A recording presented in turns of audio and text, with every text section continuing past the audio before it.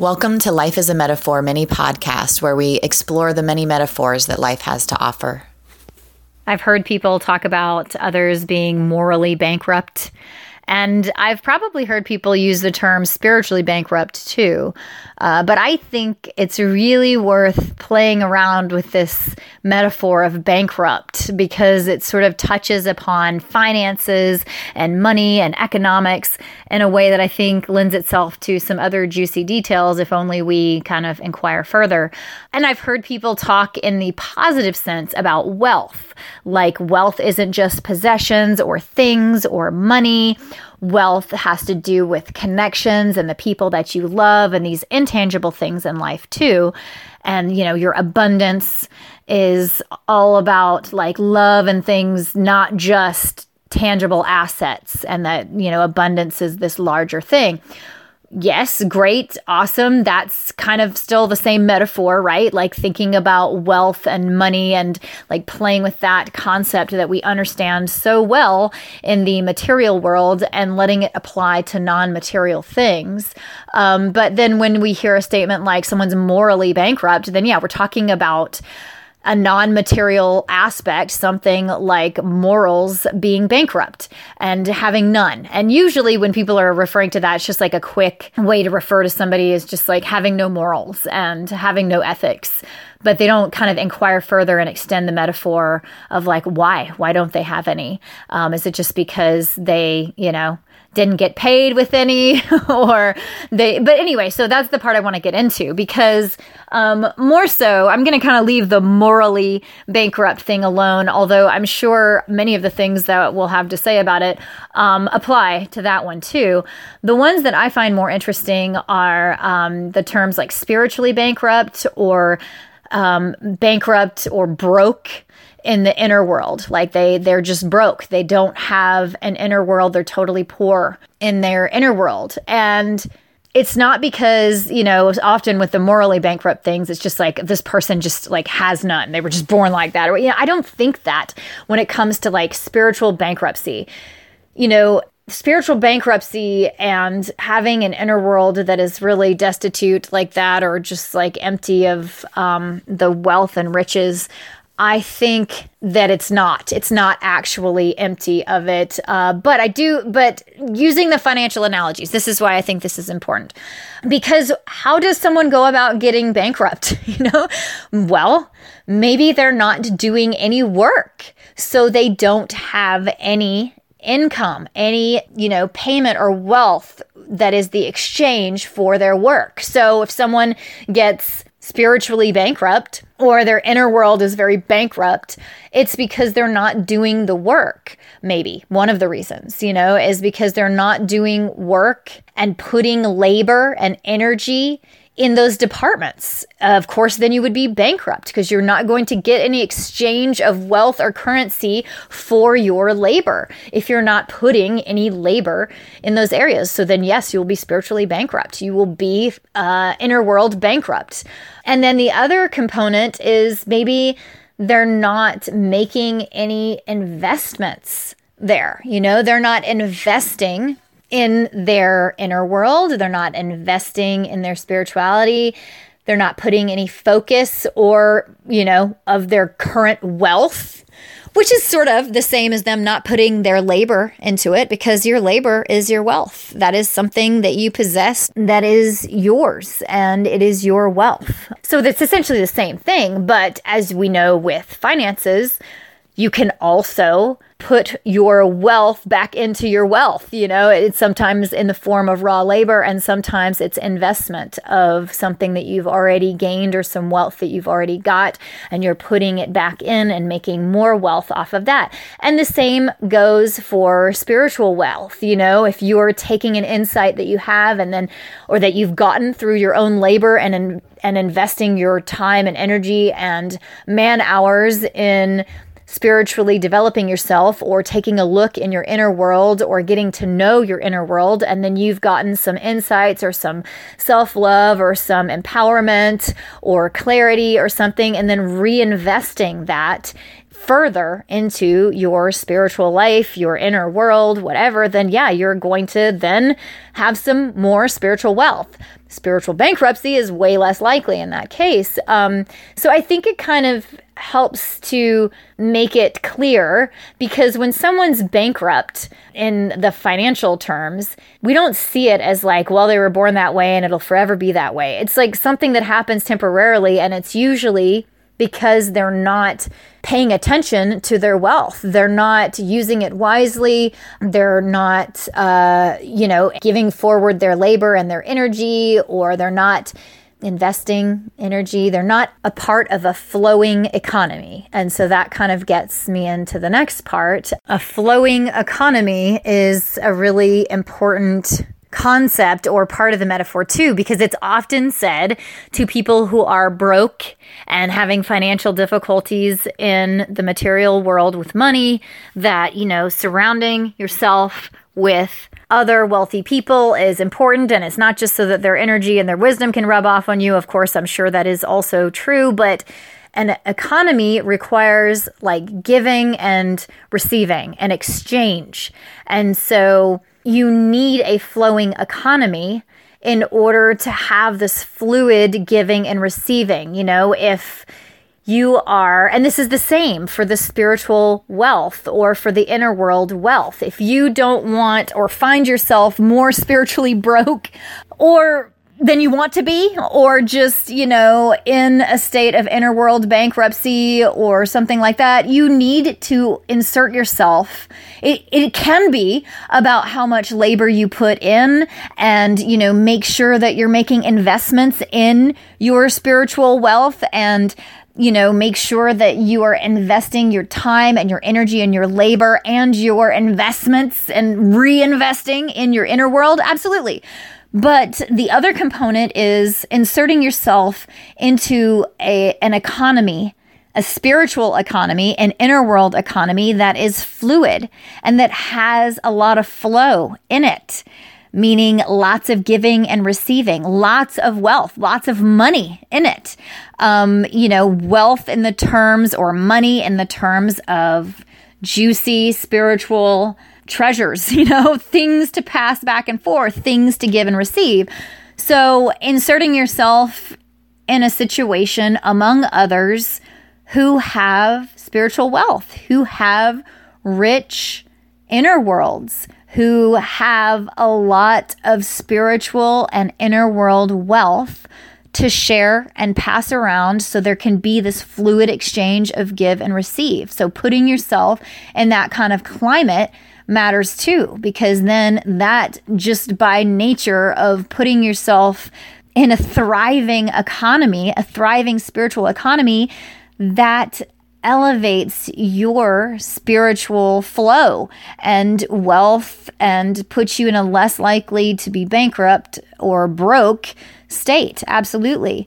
But this was just a metaphor that I wanted to give some attention to, because like I said before, we do sometimes talk about wealth of the things that are not tangible, like the wealth of having the love and the friendship of others. And those are important. And the same rules kind of apply, making sure that you're investing in love and connection with others and putting your labor towards it so that you can get paid with that kind of wealth, but paid back in return and exchange, and making sure you insert yourself into an economy of love with a lot of love flowing, and a lot of available resources, tons of really rich treasureful love to pass around. Absolutely. That's definitely the smart stuff to do if you want there to be a lot of wealth of connection and love in your life. But sometimes I think we forget that in a way, that's great and that's wonderful and do it up. But there's this other wealth too that I really, I talk about the inner world a lot and I'm always a proponent, but like that's a wealth. It's a form of deep, deep, deep personal wealth that is this vital part of the intangible economy. The economy filled with all kinds of things like connections with others and love, because having a rich inner world, investing in something like that seems almost primary to me in establishing personal wealth, personal intangible wealth. Because when you invest in your inner world and put your labor towards it and insert yourself in this fluid, amazing economy of others with rich inner worlds, then it's sort of this foundational block. Because when you do that, it's sort of this first prime directive or primary step that gets you going towards having much more wealth to give to others. You know, if you have a rich inner world and have explored what you've got, because your birthright is your inner world. That's the raw material you were given. It's like being born and inheriting land that you were born on. It's your raw material. That inner world is your land, your landscape. And get in there and work the land, harvest stuff off of it. Get in there and put your labor in so that you've got wealth, that you're pulling from it. And then this is perfect for exchange, because then it only kind of spirals out from there and gets more and more complex in a web of wealth after that. And so I just see it as this really important primary step, because, okay, you've got this inner world, you've got wealth. When you develop that personal wealth, then you may exchange it with someone else and create connection. And then you've got that kind of wealth, you know, and you can't even hardly exchange or participate in a very fluid and rich love economy unless you have this inner world wealth from yourself. You know, it's like, where do you even have love to draw from and give if not from that inner world, if not from that beautiful piece of land in you that was your birthright, that you're drawing that love out of the wellspring of your heart, which is totally in your inner world, then, you know, you have love to give. Because give and receive is the economy. You know, that is the way to exchange. That is the way to build wealth. That is, you know, the fluid dynamic. That's it. It's the definition. And, or supply and demand, whatever you want to say, but it's essentially give and receive.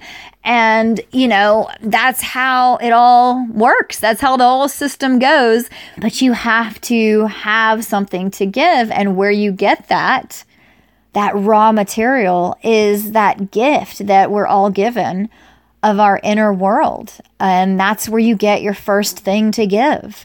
You know, and so you have to put your attention and your focus and your labor towards that so that you can then receive this wealth, or create this wealth of inner world that then turns into the love that you have to give to someone else, so that you are then participating and giving and receiving in a love economy and a connection economy. And then this turns into material wealth. I mean, the labor that we give, the attention and focus and labor and skill and the time on our clock that we have every day in this life that we give for material wealth, even, you know, the hours that we punch in on a clock, like, kind of aren't even possible. I mean, they are. You can totally do it blindly and coldly like an automaton. But, you know, the people that are making the most wealth aren't, hopefully, I mean, obviously there's exceptions to every rule, but, you know, hopefully aren't just doing it like that. And you would think that it wouldn't even work, because it has to be from an inner wealth, a deep inner world or spiritual wealth of passion or discipline or focus or challenging themselves, you know, something there that they are even able to give that labor that they are being so handsomely rewarded for with their extremely high paycheck or their thriving business or, you know, whatever. So, you know, to me, it's just this system that is very much like an economy that starts, that, and all the metaphors work for all the intangible pieces of wealth. But it almost seems to start, in my opinion, at this place of inner world or spiritual wealth, and making sure you're not bankrupt, and making sure that you're participating in an inner world economy, investing, giving labor, and, exchanging with others in a fluid economy of inner world resources and spiritual wealth, inner world wealth, making sure that you're around others. I can't even stand to be around others, honestly, that don't have, I have to, and I can appreciate people who don't have inner world wealth because, they have their stories too, but, and their journey with those stories too. But gosh, it feels so good to me to be in a thriving economy around others that have a ton of luscious, rich, lavish, treasured, deep, wealthy inner worlds. Being around people with really broke inner worlds. And I don't mean broken, but, broke as in no money, no wealth. This just doesn't feel as good. It doesn't feel, it feels like a huge limit. A huge limit has been placed on the exchange that can be given and received. The exchange between us is just so limited that it's crippling, and it's so sad that I kind of just get hung up on that element. Yeah, it's hard. It's hard to even exchange much at all. So anyways, I just thought it was an interesting metaphor to flesh out, play with, and sort of mention how perhaps the origin of all of the wealth is this primary economy, which is the economy of the inner world. And like I said, that raw material that's your birthright, that is your inner world. Thank you so much for listening. I've always loved playing with ideas and deepening in any way that I can. I find it brings connection back. It enlivens you, especially if you're using real play and games to do it. So come and check out all the games and stuff that we've got going on at bringconnectionback.com.